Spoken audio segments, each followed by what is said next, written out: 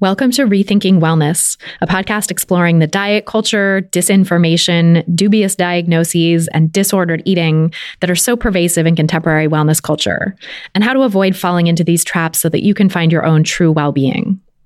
I'm your host, Christy Harrison, and I'm a registered dietitian, certified intuitive eating counselor, journalist, and author of the books Anti-Diet, which was published in 2019, and The Wellness Trap, which came out on April 25th and is now available wherever books are sold. You can learn more and order it now at christyharrison.com/thewellnesstrap.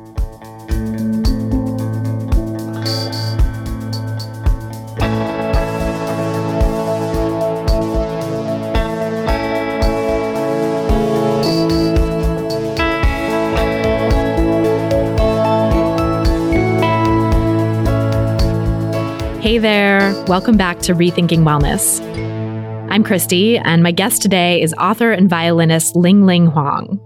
We talk about her incredible novel, Natural Beauty, and the fraught nature of that term, how working in the clean beauty and wellness space affected her eating disorder recovery and her mental health in general, why she invested so much in wellness culture at a time in her life when she could barely afford food, the fetishization and appropriation of Asian cultures in wellness, and lots more.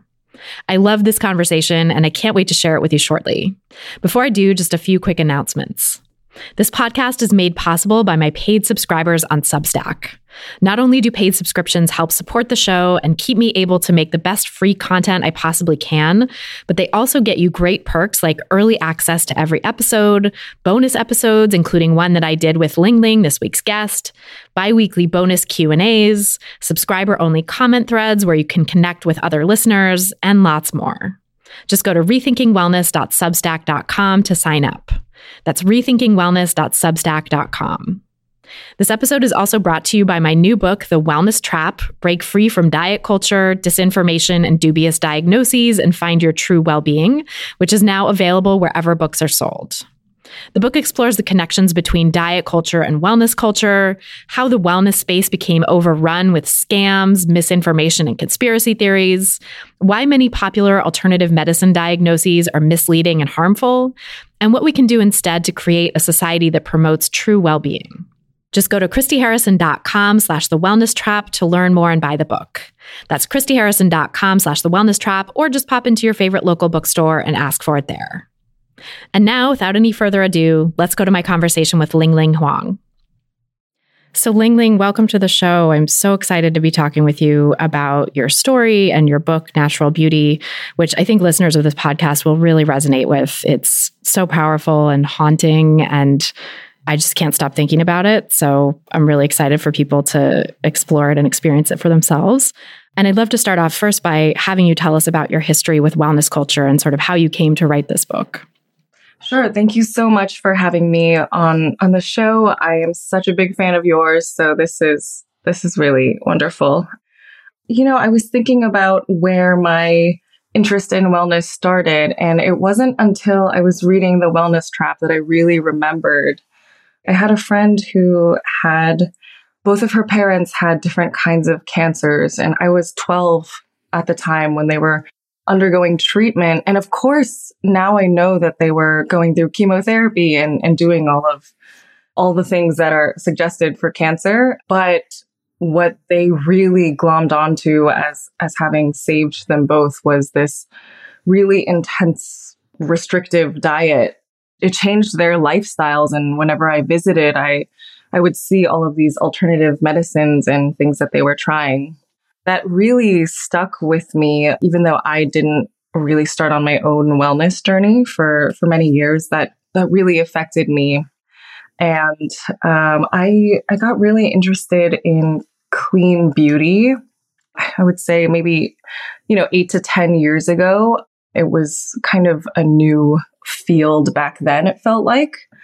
And when I had the opportunity to work at a clean beauty and wellness store, it was kind of this, all of my interests aligned. And I was excited. I drank the Kool-Aid hard when I worked there for the first few months. And slowly over time, I started to just have too many questions to continue in that space. And I feel like I'm still on a journey of kind of unlearning a lot of the things that I learned there. And actually, there was still so much disinformation about the wellness culture in general that I felt like finally with the wellness trap, I kind of was able to see more clearly.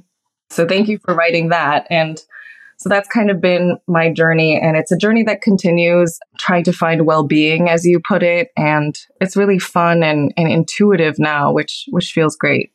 Yeah, that's huge. I'm so glad the wellness trap was helpful to you. That's really awesome to hear. And yeah, I think it's like the disinformation is so deeply embedded in wellness culture. And when you've spent so much time in those spaces too, it can just be, there's just so many layers to like unpick, I guess.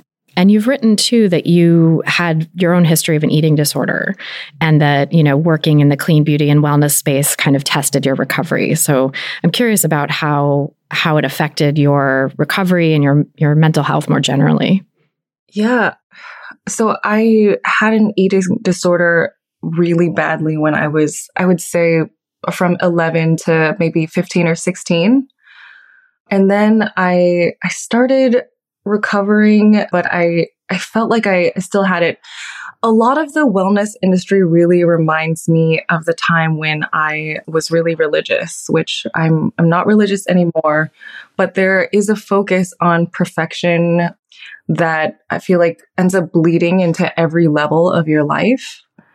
And so when I was religious, I felt like I was recovered, I'm supposed to be loved for who I am, but I was severely deluded. I had disordered eating, and it was all part of becoming this perfect person who is religious. And I felt like that was coming back with the wellness industry stuff, and especially at the store where I worked, a common entire meal would be bone broth, and people weren't eating solid foods necessarily. It was such a restricted diet. It's hard to talk about without triggers, and hopefully I'm not saying anything that's triggering, but it just found it really tested my recovery, and I knew that I was going to have to be really on guard. And I feel like that actually helped me because I was drinking the Kool-Aid in other ways, putting things in my body, on my skin that were not only completely unnecessary, but were probably harmful. I showed up once and some company was there giving shots in the butt. So I hadn't done any of my own research. And I think of myself as someone who thinks critically, but I realized, especially from books like The Wellness Trap, that they're so good at packaging everything so that you think that you're doing your own research, but actually it's really harmful. So I didn't even do that. I just showed up. I was like, yeah, we're getting shots in the butt. Of course, this is a wellness company. This is clean beauty. I'm not going to question it. All of my peers are doing it. It seems really fun. Let's do it. So things like that I look back on now, and it's very interesting. I try not to have any judgment for myself, but yeah, it's fun to look back. Yeah. And it's so easy to get sucked into those things too. I think in that kind of peer pressure environment where everybody's doing it, it seems like it's sanctioned by the company. It's like, sure, this is going to be great. And I'm curious if you remember what those shots were supposed to do and if there was anything there that was really compelling to you. Yeah, I think at the hope of every single product and procedure, however natural, there was the desire to be a certain weight, right? So I feel like that was really what attracted me. But I think the one that I ended up getting was supposed to be helpful for joints. I'd been in a car accident a few years before that. And so I wasn't on health insurance. So I was like, oh, maybe this random butt shot will be just the thing that my knees need. And there's just no shortage of things to try. We were constantly buying new products to sell. And a lot of these would be homemade in someone's basement, but just packaged so beautifully. that even though it's completely unregulated, people are going to buy it, you're going to use it and sell it as someone who works there. And yeah, so it was a really eye-opening time. That is so fascinating. And that unregulated nature of all of it is just really scary to me too. Like, I wrote in the Wellness Trap about the supplement industry and how unregulated that, largely unregulated that industry is. And I really think like supplements have a lot more in common with drugs than they do with food, even though they're regulated as food, where they're like not tested for safety and efficacy before they go to market. And sometimes they actually do have drugs in them, like pharmaceutical drugs or even illegal drugs in them undisclosed. And so that feels so terrifying now. But yet earlier in my life, I also really bought into supplements and took a lot of things seemingly for, I have multiple chronic health issues. So it's like always popping something for immunity or fatigue or joint pain or whatever it might be. And yeah, it's so seductive. And especially like you mentioned, without health insurance, I think there's that added layer of it where it's like, there's sort of this economic incentive to do those things that might be cheaper and more accessible than actually going to the doctor or taking pharmaceuticals. For sure. I think a lot of my interest in the things that I tried at the store had to do with the fact that I didn't have healthcare. And it seems like a way to cheat the system in some ways. And it's purported to be so much better, all of the natural stuff. And yeah, that the supplements part of the Wellness Trap was really horrifying. And I remembered a lot of the things that I had tried that are supplements, especially, I had such terrible reactions to a lot of the mushrooms stuff that we were selling. But I would just write it off because, it's the queen mushroom, like the nicknames you come up with things for marketing. Like, it's the queen of the mushrooms. Like, of course, it's probably really good for me that I feel dizzy and can't get up without falling. So that reminded me of with skin stuff too, when it gets so much worse. There's a part in the Wellness Trap where, if your symptoms get worse with chronic illnesses and stuff, they'll be like, oh, it's natural to have worse pain at first. And for us, the skin, we would have like a huge reaction and people would be like, that's how you know it's working. It's if you're purging. And so it just reminded me of that. And I must have been purging like the entire time I worked there. You had a lot of toxins in your body. You were just releasing through your skin, supposedly. Oh my God. Supposedly. Right. And that rhetoric, that framing just helps like hide any sort of accountability for the products or someone being able to say, oh, I started using this product and, I broke out or have these horrible rashes. Like it must not be for me. It's like a clever way, I think, of getting people to continue using something that actually isn't agreeing with their skin or with their body or whatever it might be by saying, oh, that's a sign that it's working. It's like, yeah, the term purging for skin just is like makes my skin crawl because it's so damaging because it really, I felt like I was just beginning to have a relationship with my body again. And when you hear things like that, it's, I don't know, it just teaches you not to trust your body and not to trust what your body's telling you. And it's such damaging language, actually. It really is. Yeah. It keeps you from making the choices you need to make and doing the things you need to do. Like, what kept you going through all that? Was it just this sense of like, it's working, this is good, even though the sort of purported benefits of like beauty and whatever else, anti-aging or whatever it might be, probably weren't physically evident at the time if you were having reactions? When I stopped trusting my body, and I feel like I always had this skepticism toward my body because it's been made to be this thing that's imperfect, that needs to be improved in our society.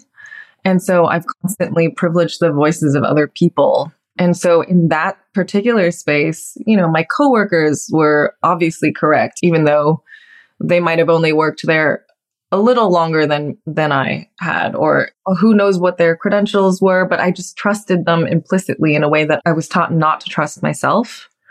It was such a beautiful, luxurious space that it really gave it some legitimacy in a weird way for it to just be so beautiful. And now I question that kind of implicit trust in beauty. And a lot of my book is about questioning what beauty is and what beauty ideals do, how damaging they can be. But it's like the American dream. I'm a violinist by trade as well. So it's like, if you practice enough, if you use the right products, you can be the best violinist, even though our industry really doesn't support that.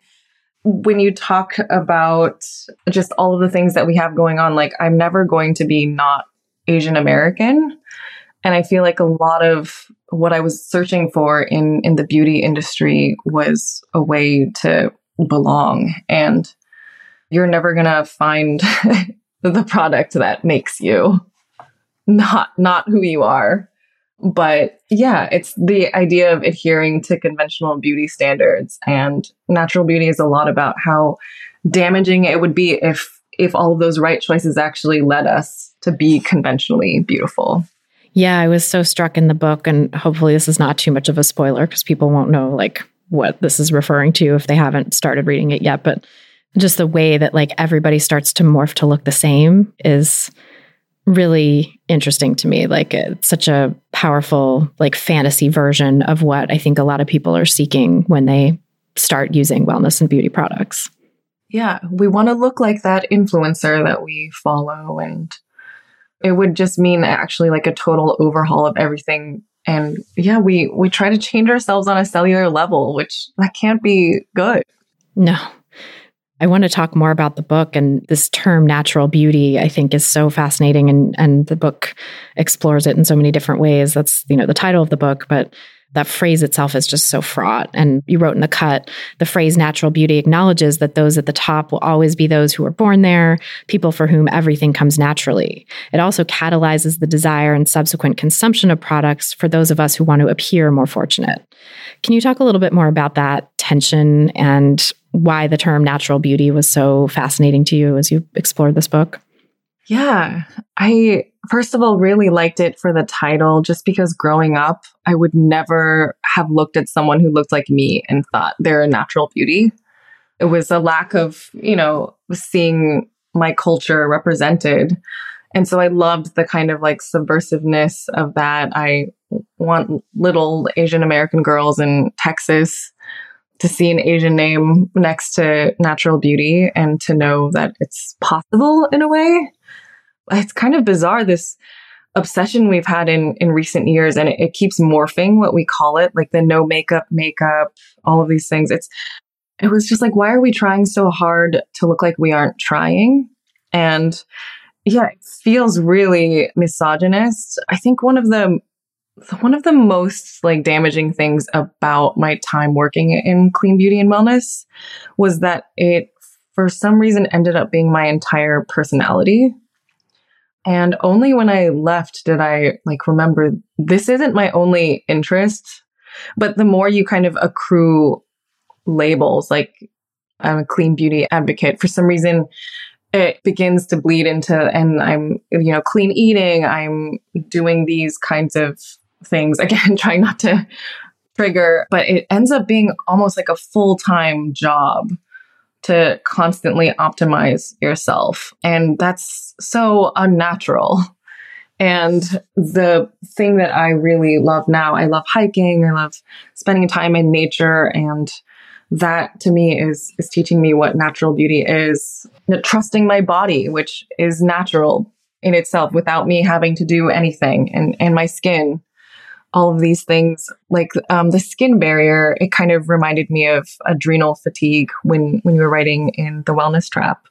I feel like in the last, especially a couple of years, there's been this obsession with supporting your skin barrier or like rebuilding your lipid barrier, things like that. The language that's used, and it's like your adrenals are doing the work, except in some very specific rare cases. And I would say the same thing goes for the skin barrier. And so it's interesting to see a lot of this language being reused and recycled for different wellness and clean beauty things.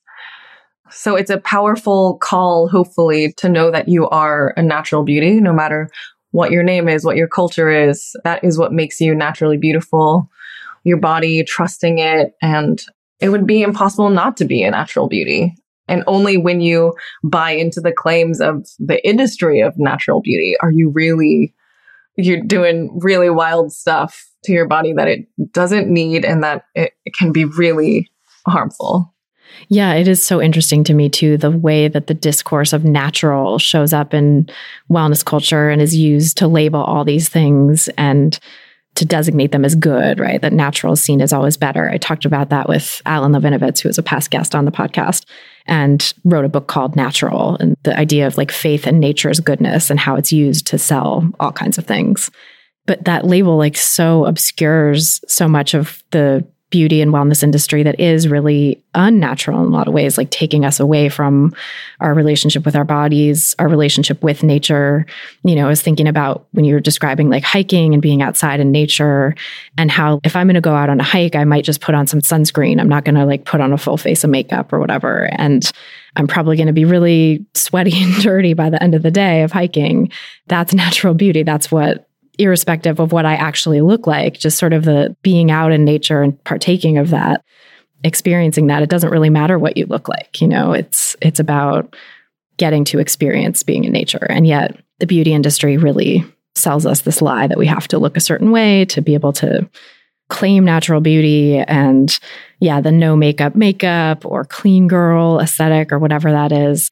All of that just still is a very specific aesthetic that people are going to have to spend time and money trying to achieve, not actually just rolling out of bed and looking like you look. The benefit of nature is spending time in it and like breathing the air, all of these things. And so many beauty products that are natural, the way that they extract and harvest these natural resources, it's actually taking away from the benefit of it, which is that, you know, like what happened in New York and in Canada right now, it's just completely at odds if you're just looking at the natural beauty industry and not thinking of it in the context of the claims of wellness and clean beauty is that it supports you holistically, but you're a person in this world. And so it's about supporting the world holistically as well. So it's drastically changed my choices to kind of broaden that perspective and to zoom out. That's really powerful. And I really was struck by that in the book too, of like how divorced from nature so many of these interventions were. And even like the big reveal, which I won't give away, the sort of like most horrifying aspect of the book is like an affront to nature, really, that's being sort of cloaked in this veil of being natural and organic and like from a farm and all this stuff, but that it's actually extremely technological and more in the realm of science fiction almost. You know, some of these interventions that in your book, they're like things that don't really exist, but are very kind of sci-fi-ish, but there's a lot of that stuff in the real world too, you know, this technological way of viewing our bodies and like the biohacking ethos, I think, has come into play in a lot of the wellness industry. So like, I think there's some real uncanny similarities between the book's sort of horrific and like fantasy portrayal of the unnatural interventions that go under the guise of natural and real wellness products and practices, or at least how they're marketed, you know? So I'm wondering how much of that reflected the experience you had working in the clean beauty and wellness store and sort of what you saw in terms of like, you know, things that were being marketed as natural and how they actually were produced and created.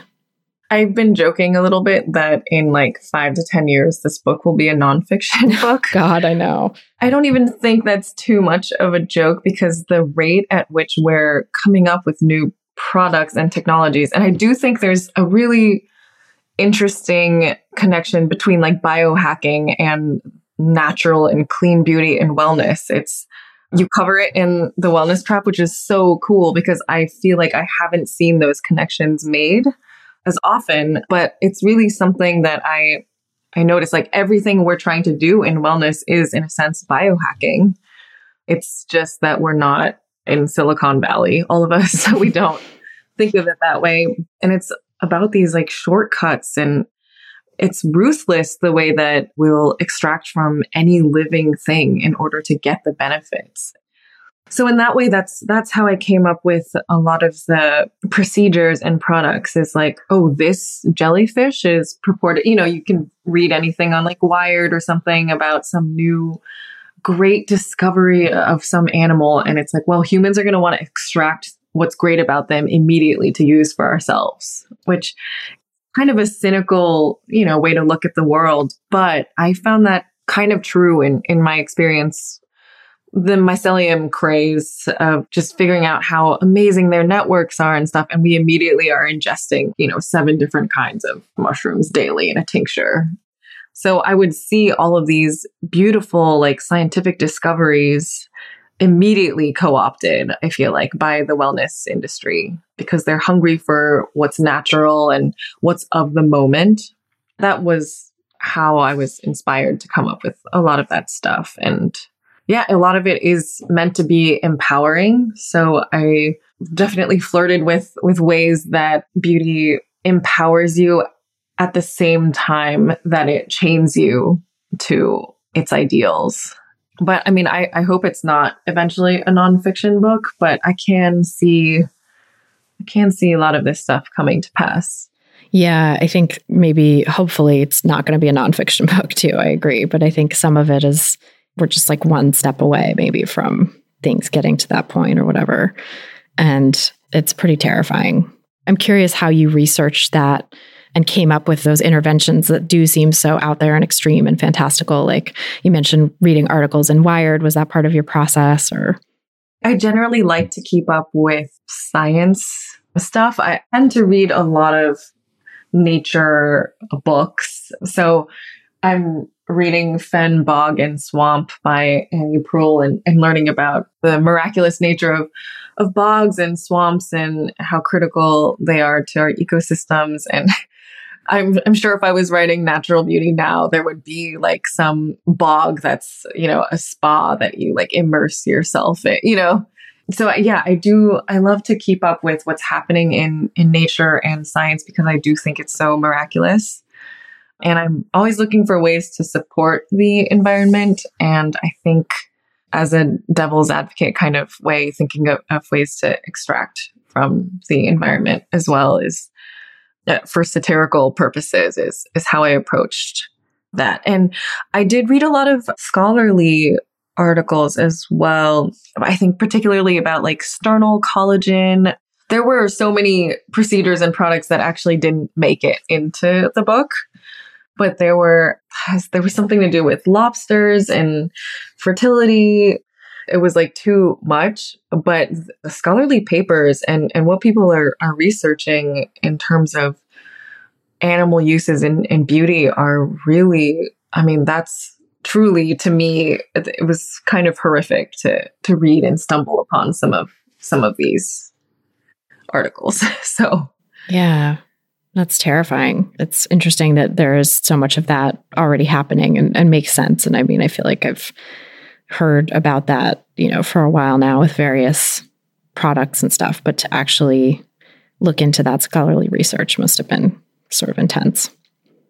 We were talking about like extraction, and another theme of the book that was interesting to me and that I've also seen you like write and speak about in talking about the book is the fetishization and appropriation of Asian cultures, which is, and, other non-Western cultures in general, is really rampant in the wellness and beauty industries. And I'm curious sort of what it was like for you to see your culture treated this way in the space where you were working and to be seen as maybe a representative of your culture, and what it was like to also kind of be in the, like, encountered with the clientele of the store who probably were not, I would imagine they were overwhelmingly white. Yes, for sure. When I was first hired, I was really clear that I've been a violinist my whole life. I have no experience, but I was hired basically like on the spot. And I want to think that I am a good retail person and all of these things, but definitely for the first few weeks, a part of me was like, why am I here? Why was I hired? And I felt, and this is again pretty cynical, but I wondered if I was hired because it was a time when like K-beauty was really popular, or I gave some kind of legitimacy to the products that we were selling. And I remember the time so we had our own beautifully packaged line of teas, including matcha. I remember once there was like a weird batch or something, and I realized that it was just the same brand as the one that you could get at the local J Mart, like Sunrise Mart, or maybe like a fifth of the cost. And I realized that we were selling the exact same product with just different labeling that we must have licensed or something. But that was kind of a shock to me, in addition to, another gorgeous product that we had, and someone just dropped it off and they were like, yeah, I just mixed this up in my basement. And it was like such a one of those guys who's really into biohacking. And I was like, wow, this is really not who I thought was making this thing I've been eating every day, and certainly not in your basement. But I just felt kind of weird about a lot of the products that we sold. And I don't know, you don't want to cause problems or make waves, or I didn't at first. I remember some of the people who would come in that a lot of my colleagues kind of revered. There was someone who really was working a lot with sweetgrass, and the way they dressed, I think certainly in today's culture would raise a lot of questions.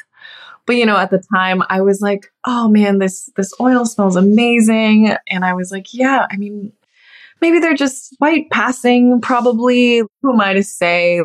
So there was a lot of that going on. There was an acupuncturist, people who came in who worked with traditional Chinese medicine to work with us and to help sell them as practitioners as well as products. And now I look back on that and I can feel that seed of doubt that I had that I suppressed, which is so easy to do when you're taught not to trust your body.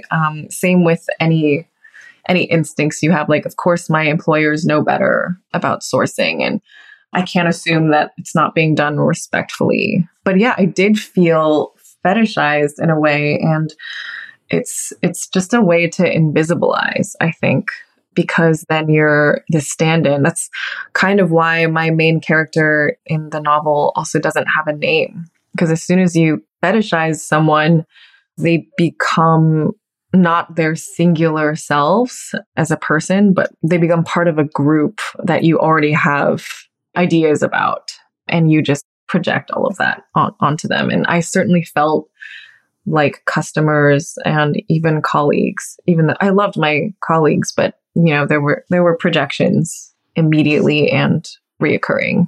Yeah, I was struck by how the protagonist doesn't have a name except for the anglicized name that she is encouraged to take later on. This idea that the customers aren't going to want to encounter her actual name, which maybe is ostensibly non-Western. Yeah. And of course, there would be customers where I worked who would definitely want to. It's like a weird, there wasn't really like an in-between. There are people who, don't want to interact with your culture, or people who really want to interact with your culture a little too much. And both are the same kind of invisibilizing fetishization. So it's bizarre. But of course, I did notice that traditional Chinese medicine kind of took a backseat in the pandemic. So that was interesting to see as well.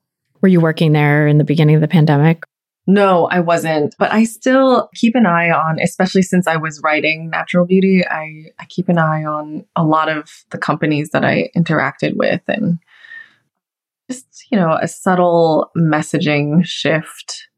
And there was so much more of the fear-mongering scarcity way of marketing. But I mean, even like a local, like Brooklyn place where you can get loose leaf teas and stuff was like, elderberry is the answer. There was like so many people were using that point in time. But I did notice that there was a surprising lack of traditional Chinese medicine, where I think in another instance, or if the origin had been somewhere else, it would have been a huge rise in interest. Right. Yeah. Just the way that the pandemic sort of cooled interest in anything related to China and Chinese culture was part of why it just like downplayed traditional Chinese medicine. Mm-hmm. When in your experience of working at the store did you realize you wanted to write a book about it? So this book kind of started as a journal of experiences there, and I never thought of it as becoming a book until around the pandemic time when I realized that I had a narrative. And then as a violinist, our industry, like so many others, shut down. So that's when I really sat down and fully put on the kind of critical eyeglasses and looked at my time there. Because there were a lot of positives about working there. That's something about any, you talk about how it can just be empathy that makes a difference in someone's life. And seeing an alternative medicine practitioner who gives you 45 minutes instead of like 5 minutes of conventional doctor time.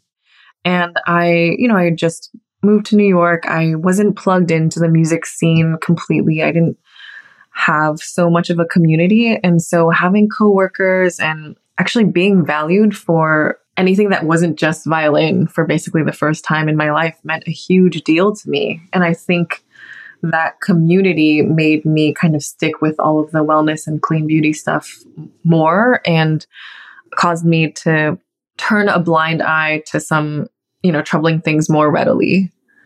But yeah, I had nothing to lose eventually with the pandemic and decided to just go for it with writing the truth. Was there any question for you ever about fiction versus nonfiction, or did you always feel drawn towards fiction? I think I always felt drawn toward fiction just because it's mostly, I think, what I read. Science fiction and horror are really great genres to critique things that are going on. A trilogy that I love is The Three-Body Problem. And a lot of people say that, I don't know if a lot of people say this, but there was a great article about how it's really about Chinese-American relations and economics and all of this stuff. But because it's science fiction, you can read into that as much as you want. And it's really fascinating if you do, but it can also be fun. And I guess I didn't trust myself to write about this in a way that wasn't critiquing or shaming myself or other people. And so I felt like fiction was a good way for me to just raise a lot of questions that hopefully people would continue to ask themselves. And I wanted to make it fun so that it was like a Trojan horse for deeper questions. It's the kind of book that I think as a younger person, maybe in my teens or something, I would have picked up. I would have been interested in the froth of it. And I got an email from someone who had read it, whose parents are pressuring them to get eyelid surgery. And they said that reading it, so they're in high school, and they said that reading it was making them really reconsider, and they were going to take more time to think about whether or not it was something they wanted to do. And that was so meaningful to me because I feel like this was the book that I wrote hoping, like, this is what I would have wanted to read, and it would have maybe helped me in similar ways if I had read it when I was younger. That's a lot of why I write the books I do too, is like trying to write for my younger self, the book that I would have wanted to have at that point in my life, that I hope would pull me out of it or just at least give me some other opportunity to think critically. Yeah, I would have loved to read The Wellness Trap. Like if I had been able to read that as a teenager, I think my life would be drastically different in really positive ways, but it's still really changing how I think. It's changing how I interact with social media. That's for sure, which I'm thrilled about. But yeah, it's such a necessary book. We had our season closing concert last night for Oregon Symphony, and backstage, some of us were talking about your work and your book. There's just a lot of Oregon musician love for you, and you're fantastic. And yeah. Thank you. That means so much to me. Oh my gosh. Thank you. And also, like, I'm so glad that you wrote the book you did. And so I wish someone could have saved you from having to go through what you did. And you've made something so beautiful out of it. And like rich and that's going to be so helpful to other people. So I'm grateful for your work too, and such a huge fan. And I'm so curious about the relationship between music and wellness. I was going to ask you something about that anyway, but then just thinking about the fact that you said other people in the symphony were also fans of my work, like that's so interesting. And, you know, I've had some folks in the opera community who really resonated with my first book, Anti-Diet, which is all about problems with the weight loss industry and all of that stuff. And I think there's so much pressure on singers, but people in classical music in general, I think there's so much body pressure. I heard you say in an interview that there was so much emphasis on how you dressed and your appearance in whether or not you won contests and stuff, and that it really came down to that versus like how you played. So I'm just really curious about that link, you know, what you've seen in sort of the classical music community and the relationship with wellness culture and diet culture there. Yeah, I was, of that instance that you just mentioned, I was like so sad because I played so well in this competition and I didn't win. And the only feedback that I got was that I didn't dress well enough. And I think something kind of broke in me in that moment because, you know, kind of like the beauty industry, like if you just use the right products, it'll be good if you just eat the right things. And so for this, you know, if you just practice 8 to 10 hours a day, you know, I started when I was 4. I had my first concert when I was 4. Like I've worked hard my whole life to sound good. And then for that to be just like in a moment, it was like, it's not about sound at all. It's about looks. And of course, it's about wealth because the dresses that the other people were wearing who won, I can't afford that. But then the next year I bought one. I returned it the next day after I won. And and it just... But it took the fun out of it for me because then it felt like, oh, I didn't earn it. You know, I bought it. That was a sad moment for me, but it's something I feel a lot now. Like I really perform femininity as a classical violinist. And I know that part of why I'm on stage is that I perform it well. And, you know, we have a lot of like donor functions and things like that. And they really expect you to be their version of what a classical violinist is like. And I fit a lot of those assumptions, except that, you know, a lot of people will assume that I don't speak English immediately. And, you know, they'll be like, where are you from? And I'm like, I'm from Texas.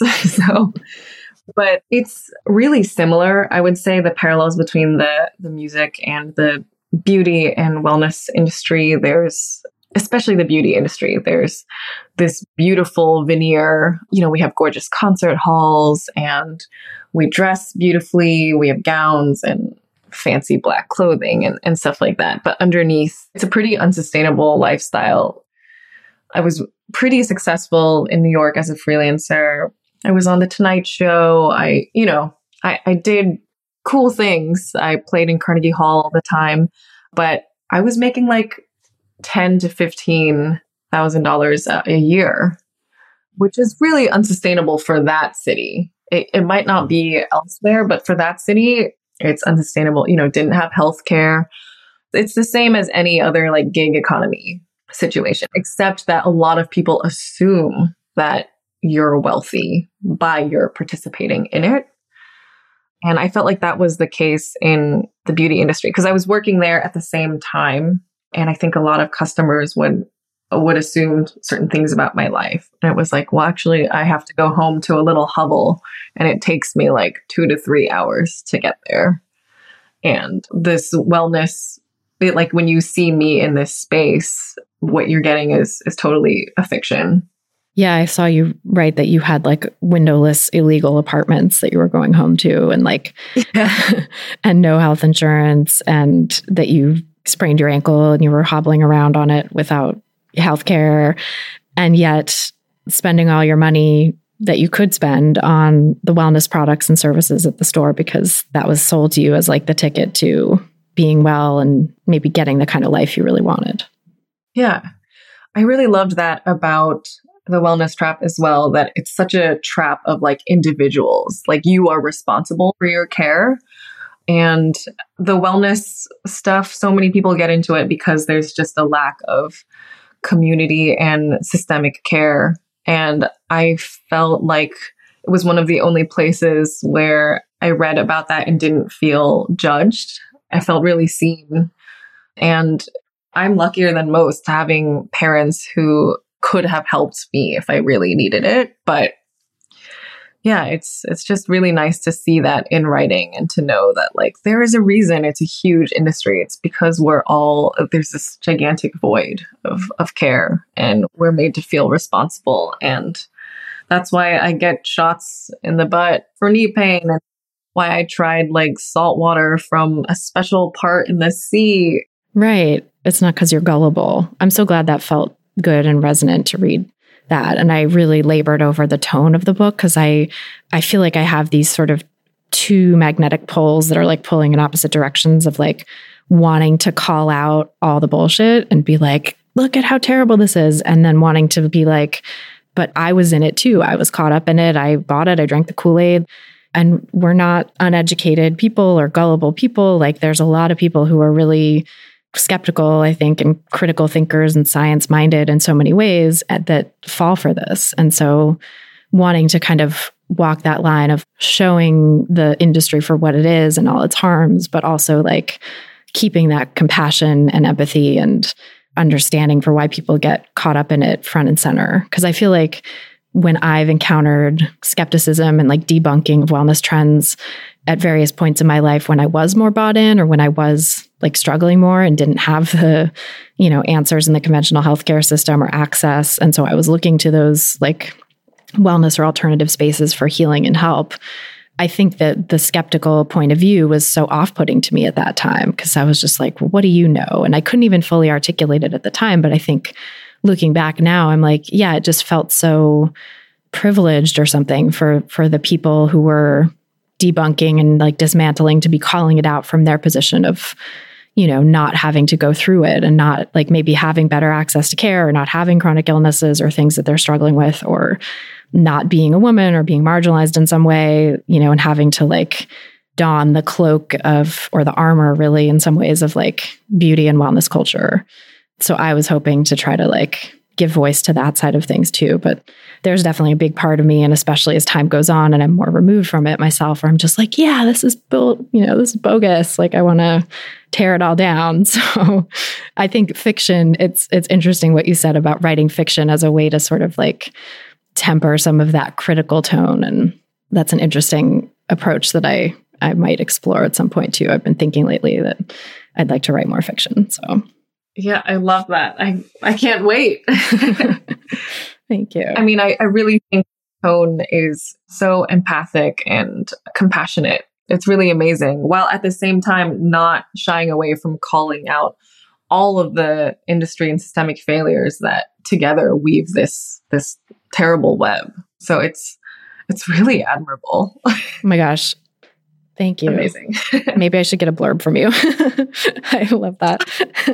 Anytime.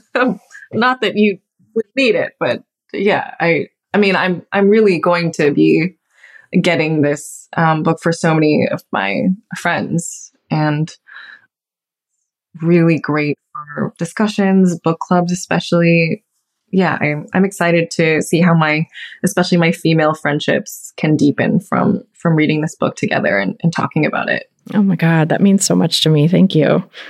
I'm so excited to hear that and to hear about it and stay in touch down the line and see how it goes.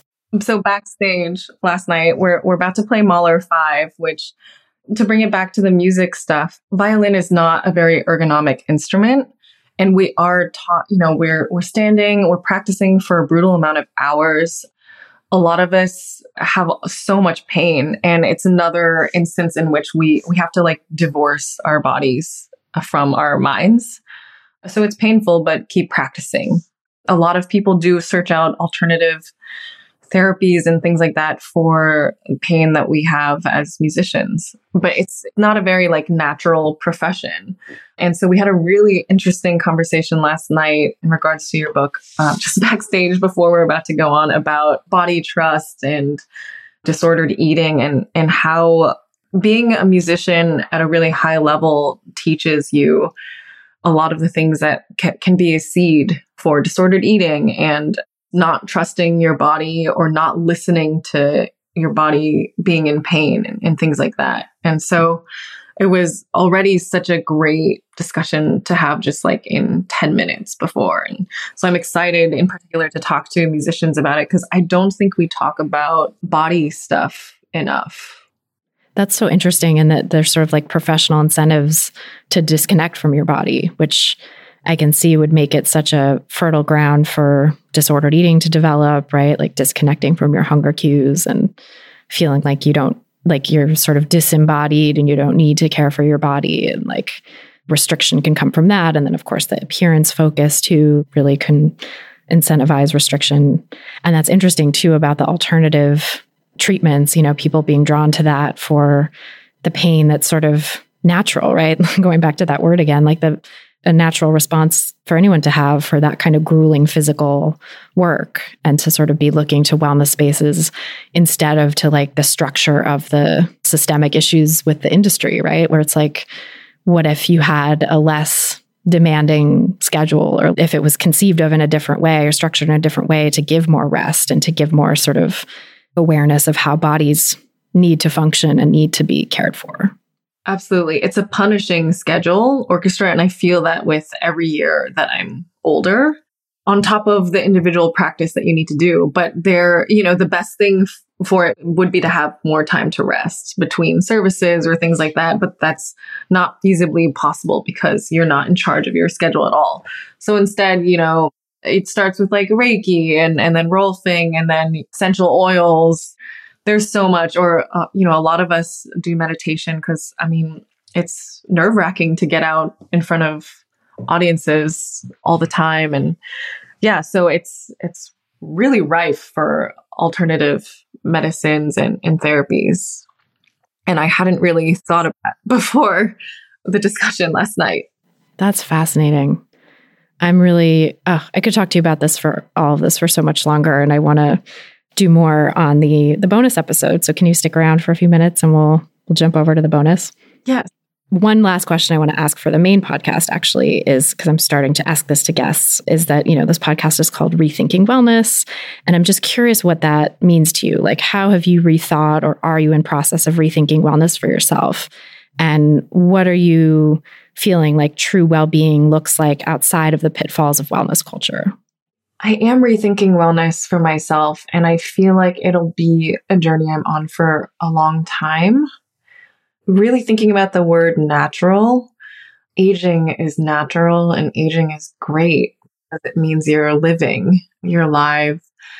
Remembering that wellness was not my identity or main interest was really powerful.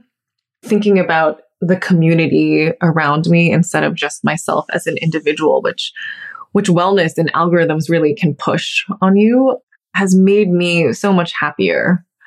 And remembering that I'm not just a consumer, but a creator in, whether or not it's for other people, like whether it's writing for myself or for people to read, it's just remembering that I have agency in how I spend my time. And yeah, I think honestly, a big part of rethinking wellness for me has been changing my relationship with social media, which it's been a little more difficult with book publicity in the last couple months. I've felt like I've needed to be, a little bit more on social media, on my phone. That's given me some anxiety, but it generally is so bad for my anxiety to be on and just to be that connected to what other people, and most of them like strangers, are doing or looking like or eating. And so rethinking wellness, it's always going to be changing for me, but mostly I'm trying to have a relationship with my body and to do what feels good, like walking in nature, walking with my dog, and really not forcing anything. That's beautiful. Well, thank you so much for this lovely conversation. I really enjoyed talking with you and excited to continue it on the bonus episode in just a minute. But for folks who are listening to this main episode, can you tell us where people can find you online, where they can buy your book and learn more about you? You can find me on my website, linglinghuang.com, or on Instagram, which is my main social media, at Ling Squared. The book you can buy on Bookshop or anywhere books are sold, hopefully. And it's been such a pleasure talking with you. And I'm excited that we will get to for a little bit longer on the bonus episode. Me too. Thank you so much. So that is our show. Thanks so much to our amazing guest for being here and to you for tuning in. If you've enjoyed this conversation, I'd be so grateful if you could take a moment to subscribe, rate, and review the podcast on Apple Podcasts, Spotify, or wherever you're listening. You can also support the show by becoming a paid subscriber for just a few bucks a month. With a paid subscription, you unlock great perks like bonus episodes, subscriber-only Q&As, early access to regular episodes, and much more. Sign up now at rethinkingwellness.substack.com. That's rethinkingwellness.substack.com. Got burning questions about wellness trends, diet fads, or anything else we cover on this show? Send them my way at christyharrison.com/questions for a chance to have them answered in the Rethinking Wellness newsletter or on a future podcast episode. This episode was brought to you by my new book, The Wellness Trap: Break Free from Diet Culture, Disinformation, and Dubious Diagnoses and Find Your True Wellbeing, which is now available wherever books are sold. Just go to christyharrison.com/thewellnesstrap to learn more and buy the book, or just go into your favorite local bookstore and ask for it there. If you're looking to heal your relationship with food and break free from diet and wellness culture, I'd love for you to check out my online course, Intuitive Eating Fundamentals. Learn more and enroll now at christyharrison.com/course. That's christyharrison.com/course. Rethinking Wellness is executive produced and hosted by me, Christy Harrison. Mike Lalonde is our audio editor and sound engineer, and administrative support is provided by Julianne Witasic and her team at A-Team Virtual. Our album art is by Tara Jacoby, and our theme song is written and performed by Carolyn Pennypacker Riggs. Thanks again for listening. Take care.